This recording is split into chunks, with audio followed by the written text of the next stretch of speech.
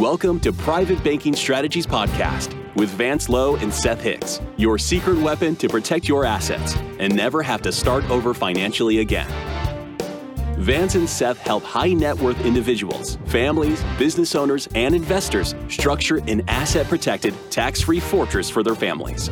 Learn how to keep what you earn and use the velocity of money to create your own private banking system. Join us on this journey as we explore the secret strategies of the rich and political elite and help you take total control of your financial security. Now, on to the show. Hello and welcome to Private Banking Strategies with Vance Lowe and Seth Hicks. Gentlemen, how are you today? Absolutely wonderful. Doing great, Eric. Thank you. Oh, yeah. No, I'm excited.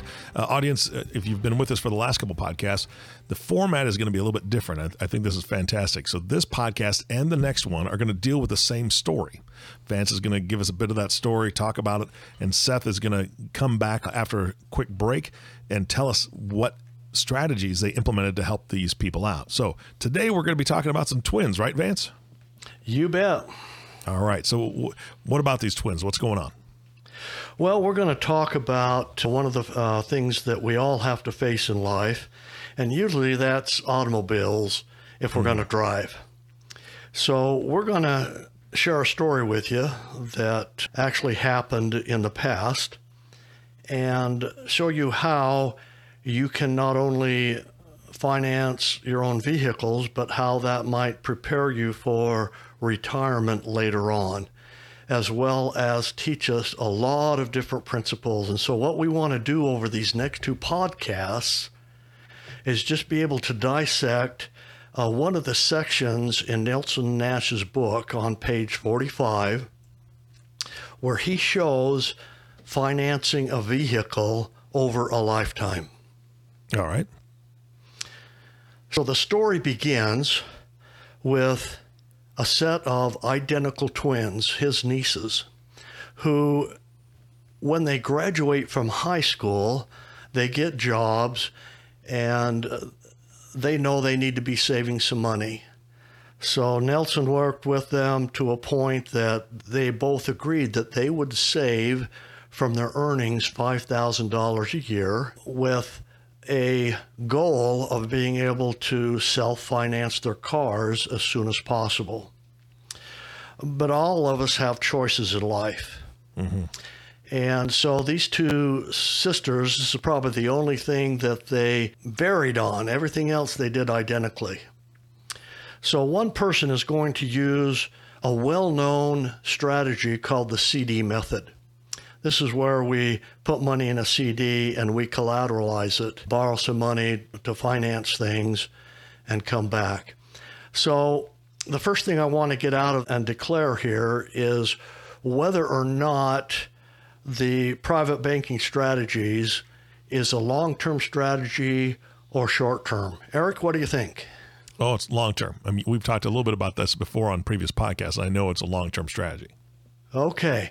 So long-term strategies, they don't pick up and go right out in front right at the beginning. And the best way I can show you and share this with you is if you've had a chance to read Rick Warren's book called A Purpose-Driven Life. If you haven't read it, it's a great book. It sets a life up. He sets it up as a marathon. When a marathon starts, it's absolutely crowded, but it thins out quickly. Mm-hmm. And since we're running a marathon, the question is, do we care if our competition is ahead of us at mile marker 1, 5, 10, or even halfway? As long as we know we're going to pass them and win the race, do we care? Seth, what do you think? Absolutely not. Classic hare and tortoise. Right, because it's the end results that's going to count here. So I want to go through some live verbal exchanges between what I call the herd mentality versus a different way of thinking and doing things. So one of the sisters is going to use the CD method. You'll have to look in the book or get this chart from us so you understand what we're talking about. But they're going to invest $5,000 a year for 7 years into their strategies, and then they're going to quit investing new money. They don't have to invest any new money after 7 years, 7 times. So 5 times 7 is 35. If it's $5,000 a year that they're putting in, that's a total of $35,000. At the end of the first year, the CD sister, after she's paid tax on the earnings of her CD, she has $5,200 in her account. She invites the IBC sister over to lunch, who has the long-term strategy, and asks her, how much is in your account? The CD sister says, oh, 1933. And the CD sister gets this incredulous look on her face and says, I told you those guys were going to rip you off. You need to get over here to U.S. Bank and let us take care of you. Well, this goes on, and the next year they have lunch. And, well, how much is in your account this year, sister? Oh, $6,359 as compared to $10,608. And so that CD sister says, you know what? You must really be crazy or dumb or something. And we probably hadn't ought to see each other anymore because it could be contagious. Well, what I'm trying to depict here, Eric, and with all of our listeners out there, is that there are short-term strategies out there that pick up and go really quick, but they fade. They start this marathon way too fast, and everybody knows if you're going to run a marathon, you can burn yourself out if you go too fast, right? Mm-hmm. So all through those 7-year period of time, that CD sister is always ahead, and you can imagine how she picked on the other person. But the other person had faith and trusted in her mentor, Nelson Nash, that things would turn out to her favor. Well, starting year 8, they have enough in their accounts. One's got 41, the other one's got 36,000. So they start financing $10,550 of their next car, and they both buy identical cars for exactly the same price. Mm-hmm. Now, I've been taught in order to get the money back, we have to set up a payment schedule, a repayment schedule. Even though we're going to borrow from these accounts, we want to put the money back in and use it over and over again solely to finance our vehicles. So they set up a repayment schedule that will get them completely paid back over a 4-year period of time. In order to do that, at 8.5%, I think was the factor that they put, they've got to pay themselves back a total of $3,030 a year. And I think that equates out to like $267 and some change or something. Mm-hmm. So he shows on page 45, financing the same amount over a lifetime, what that will do for someone. So it isn't based on any age factor. It's based on years of activity. And year in and year out, every 4 years, they're going to finance the vehicle. And I think over a lifetime, every 4 years, it's 11 vehicles that they finance. Incidentally, at year 15, we can look on the charts, and year 15 is the year, or the mile marker, we'll call it, that the IBC sister goes ahead. And now all of a sudden the CD sister has to shut up. She can't complain anymore because all of a sudden the other sister goes ahead. And the results is 51 years later, from the time they started to invest money, to save their money, let's take a look at what the account balances are. The account balance in the CD sister's account is $258,927. Let's just round it to $259,000. Okay. And she was able to finance cars, and look how this account grew just by simply paying herself back and reusing the same money over and over again, getting a little bit of interest and growing forward. So that's a pretty good plan until you look and see what the IBC sister has. In her account, there's just under $1 million, $965,000. Wow. So guys, and Seth, I want you to comment here. Why, Eric, do you think, why is there a 700,000 plus difference when these two sisters borrowed exactly the same amount on the same day? They paid back in payments exactly the same amount, so there's no change. Why is there $700,000 difference? I have no idea. I'm hoping you're going to tell me.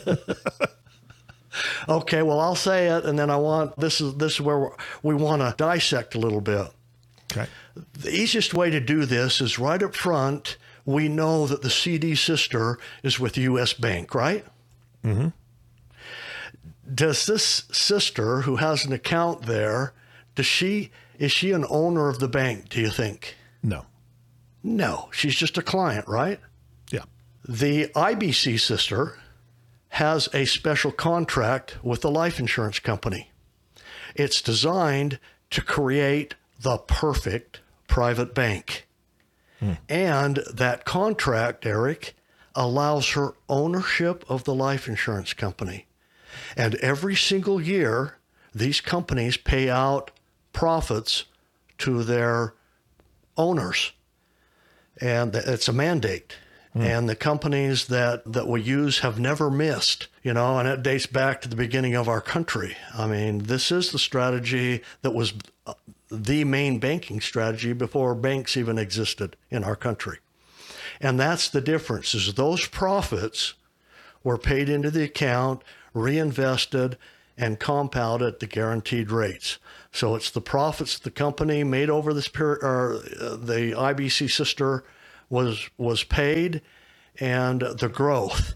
This is incidentally yield, not interest rate. Interest rate, we can get into that a little bit later, but the definition of yield is money that's put in the account that cannot go backwards. It cannot be affected by market or any other risk. This is money in the account, and it cannot be taken out. So Seth, let's go into this a little bit in more detail between the two of these. The other one, they couldn't get any profit at the bank. And I'm telling you, the banks probably made a lot more than the IBC sister did because of the fractionalized banking. Why do we want to tell everybody about setting up their own bank and receive the benefits of that? Let's go into that a little bit. Before Seth comes in, I want to actually just take one quick break, because I want everybody to think about this. Do you finance a car? Do you have a bank? Do you have a bank account? I would assume you're going to answer yes to those. So put yourself in these people's shoes. And that's what we really want to have happen. Before Seth comes on and breaks this down for us, let's take a listen to some contact information. Do you see yourself in that story? Do you feel like you are generating a lot of revenue, but are not moving forward as fast as you would like? Are you ready for help? Please call Private Banking Strategies at 817-200-4777 or visit us at www.privatebankingstrategies.com. All right, Seth, we're back. This has been fantastic. I know you're going to break it down for us. Where do we start? Okay, so this is the classic hare and the tortoise, whereby the hare jumps off to a fast early lead, but the tortoise ultimately overtakes the hare and ends victorious. And that's because of the dividend-paying and compounding nature of the growth in the IBC private banking strategy policy. Vance, you and I have a kind of a funny story whereby you challenged me to study the nature of a penny compounding, doubling daily for a month. And so I started that process, and at about day 15, I started to object, and I said, Vance, this is never going to get to the millions of dollars that you're promising. And you chuckled and said, just keep going. So I did, and I kept doing the math in my head, and on day 30, on about the last 3 or 4 days, the light bulb started to come on for me, and I realized, yeah, we were going to get to $5 million in 30 days, and that's exactly what happens. And that illustration, that story that you and I went through is probably something that everyone should do. That's an illustration in our book, and we'll make it available to our listeners in a link attached to the podcast. If you haven't read it, go ahead and read it. And this compounding growth is the secret sauce of what you're being taught here with these two twin sisters. One had the compounding, reinvesting growth tax-free, and one didn't. There's just so many principles here to go forward with. If that's the case, folks, what we're trying to share with you, we all understand compounding growth, right, Eric? We're taught if we've got excess money, put it in an account and try to get compound interest. The problem is that we can't sustain that very long, can we? It's always interrupted. Yeah. The other thing, what Seth was just talking about in our book, is we show you if it's interrupted, what happens. There's no money in there because all the growth happens in the last 5% of time. This is uninterrupted. We can borrow money out, we can put it back. It doesn't interrupt the total compounding. Great secret here, okay? Eric, if you were to name the perfect investment, the one that you thought was absolutely perfect, what do you think some of those features would be? Guaranteed return. That's. I just want to hear those words. Okay. But I don't know if we can do that. Okay. What else? Would pay high interest. Okay. What else? Those two, I'm happy, Vance. If I can get those two, I'm happy as a clam. What about if there's risk? Yeah, right now at my stage of life, I'm okay with a little bit of risk, but I know as I get closer to retirement, I want a lot lower risk.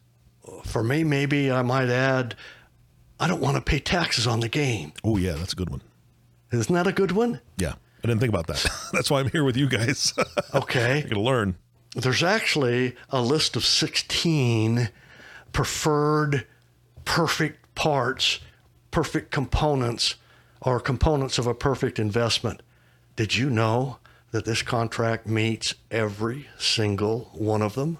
Nope. And how do I find out what those 16 are? Well, we've got different articles that we can share with people. Nice. Again, this was all done by survey over and over again with clients and people. What do you think a component would be of the perfect investment? So our listeners out there, they have their reasons too. Man, if it had this, I would like that. If it has all what I've been hearing so far, that would be good. So this product has been abused by marketing and every other type of sophisticated analytic comparisons forever, but yet it still remains extremely solid. Why hasn't this contract disappeared? And why do the banks use this very contract? Tell them about the banks, Seth, and how they feel about this. Well, the banks are the biggest life insurance clients. There's literally billions of annual premiums parked in life insurance companies from Wells Fargo, Bank of America. All of the big centralized players have life insurance policies on their not just key employees, but down to the tellers, and such that they're funding those into the billions of dollars. It's the most capitalized accounts used because they're no dummies, Vance. They are no dummies, and they've known about this strategy. When they came into existence, they had to compete against this strategy. Banks didn't have any money. They didn't have the people's money.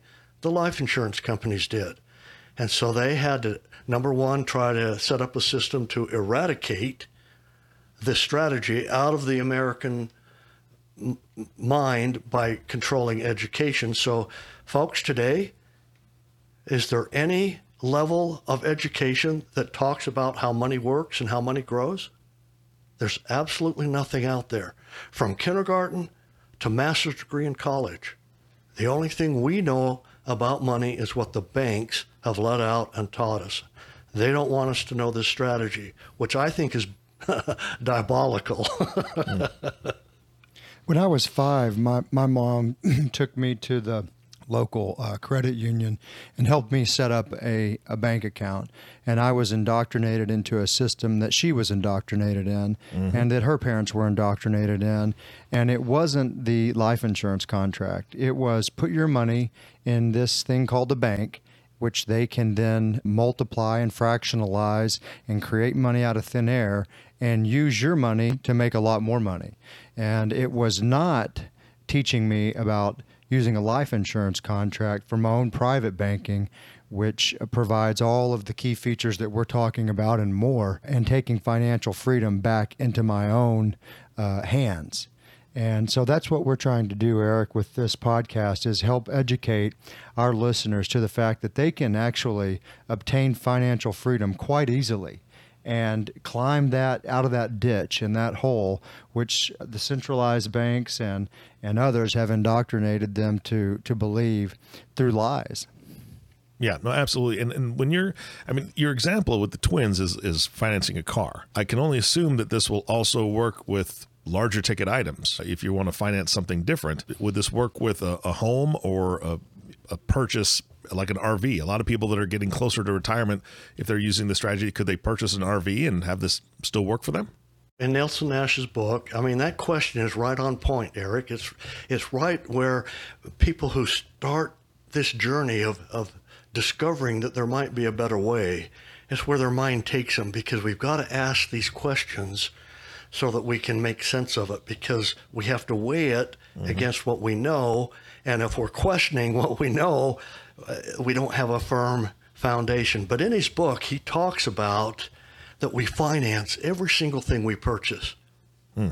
That, a lot of people would disagree. No, my parents and my mentors told me that if I paid cash for everything, that's the cheapest way through life. Seth will agree with me here that it is not. It's 180 degrees opposite. We finance everything we pay cash for because we give up all the future earnings we could have made on that money. Again, Eric, you're touching on just this one illustration about financing cars, how many things it could open up for us in the future. And I know we're running low on time on this part of the podcast. This is a two-parter. From my understanding, just our chat before we even started recording, I think on the next podcast, you guys are going to dive in a little bit deeper to these twins and talk about not only just the financing, and I know that you kind of gave the bottom line number, but also being able to take retirement income from this same account, correct? Oh, absolutely. We just touched, the tip of the iceberg here. Okay. Well, I'm looking forward to that. Seth, any closing thoughts for today's podcast before we cut out and have a part 2 next time? Sure. Vance has referenced a schedule and cited some numbers. We're going to make that available to the listeners through a link. He has done a Loom video whereby he walks through some spreadsheets in greater detail that would help and aid those who want to dive into these numbers with a little bit more drill down. And so we're going to make that available to our listeners at the end of this podcast, free to them as a gift for listening, and just want to help point that out. Fantastic. All right, guys, thank you so much for your time. I'm really looking forward to part 2. I know that it's in the works, and this is something that we're going to be expanding on a little bit more. Vance, how about you? Any closing thoughts? Well, just the fact that, folks, there's probably something else out there that we can learn about money. And I hope we're putting together some ideas for you to question the way you've been doing things. We want to always improve and do things better. I hope this is helping. I hope you can see yourself in this situation. Yeah, absolutely. It sparks a lot of questions, and that's what I'm hoping that the listeners are going to take those questions and say, you know what, I need to ask these guys or email them and find out some answers. So Seth and Vance, always a pleasure. Thank you so much. I'm looking forward to part 2. And of course, the last thank you always goes to you, the listening audience. Thank you for tuning in and listening to the Private Banking Strategies podcast with Vance Lowe and Seth Hicks. If you have not subscribed to the podcast yet, please click the subscribe now button below. This way, when Vance and Seth come out with a new podcast, it'll show up directly on your listening device. This makes it much easier to share these podcasts with your friends and family. Again, thanks for listening today. For everyone at Private Banking Strategies, this is Eric Johnson reminding you to live your best day every day. And we'll see you next time. Did that story feel like it was about you? Do you feel you should be making more progress toward your financial goals? Do you feel stuck? Let us help you get unstuck. Are you ready to take action and get your own private bank? Please call Private Banking Strategies at 817-200-4777 or visit us at www.privatebankingstrategies.com. Thank you for listening to the Private Banking Strategies Podcast. Click the subscribe button below to be notified when new episodes become available. The information covered and posted represents the views and opinions of the guest and does not necessarily represent the views or opinions of Private Banking Strategies. The content has been made available for informational and educational purposes only. The content is not intended to be a substitute for professional investing advice. Always seek the advice of your financial advisor or other qualified financial service provider with any questions you may have regarding your investment planning.